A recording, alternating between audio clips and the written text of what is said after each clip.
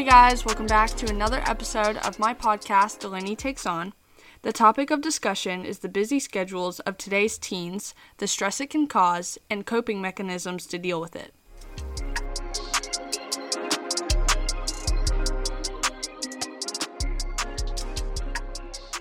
Teenagers today are often juggling multiple extracurricular activities, advanced classes, part-time jobs, and social commitments. They may also be dealing with the stress of college applications and the pressure to succeed academically. Now let's discuss coping mechanisms for dealing with the stress of overburdening schedules. One important strategy is to prioritize and manage time effectively.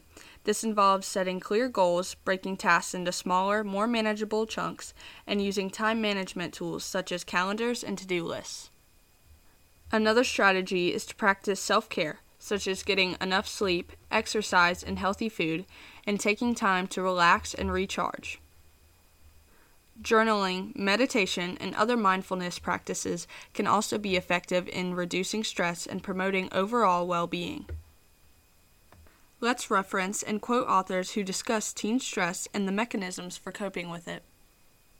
Dr. Nadja Riley is a clinical psychologist and author of Anxiety and Depression in the Classroom, A Teacher's Guide to Fostering Self-Regulation in Young Students, writes, "Many teenagers feel stress and anxiety as they navigate the complexities of growing up." Another author who has written on the subject is Dr. Lisa D'Amour, a clinical psychologist and author of Untangled, Guiding Teenage Girls Through the 7 Transitions into Adulthood. Stress is a natural part of life, but when it becomes overwhelming, it can lead to physical and emotional problems.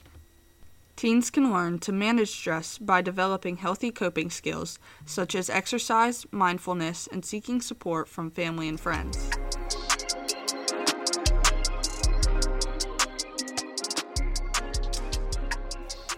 In conclusion, the busy schedules of today's teens can cause stress and overwhelm, but there are effective coping mechanisms to deal with it.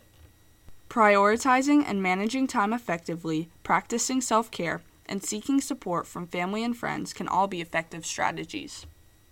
As Dr. Nadja Riley writes, teens need adults who are willing to listen and support them as they navigate the challenges of growing up. Thank you guys for listening to my podcast today.